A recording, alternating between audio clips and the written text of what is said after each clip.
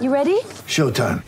On May 3rd, summer starts with The Fall Guy. Let's do it later. Let's drink a spicy margarita. Make some bad decisions. Yes!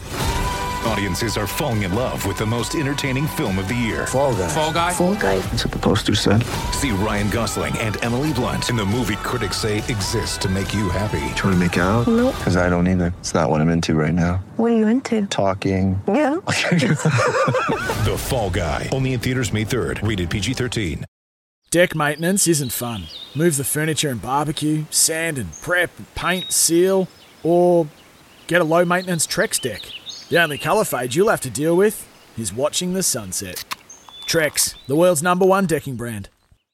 But now Bratton back for City. Nice ball through. Fornaroli, chance for the opening goal. Well done by Kennedy. Came out and met it hard. Knocked it up in the air. And eventually it was headed over for a corner. But that was a good build-up from Melbourne City. But well done by Kennedy.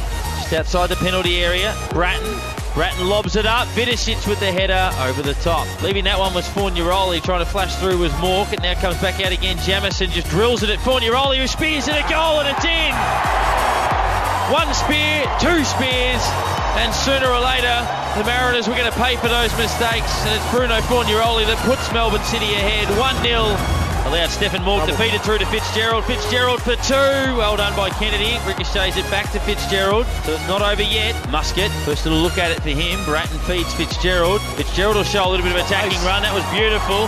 Cut his way back through. Goes to Fornaroli. Fornaroli with the shot. And Fornaroli couldn't get it over the top of Kennedy. And out of frustration, Fornaroli just slams it into the Harvey Norman signing. And the valuable 3 points just about in the book. Warren Joyce asking the question, is that just about time? And there's the whistle. And Melbourne City secure all 3 points. It was Melbourne City 1, Central Coast Mariners 0 after Bruno Fornaroli's goal in the 50th minute broke the deadlock, and Melbourne City didn't look too threatened from that point on.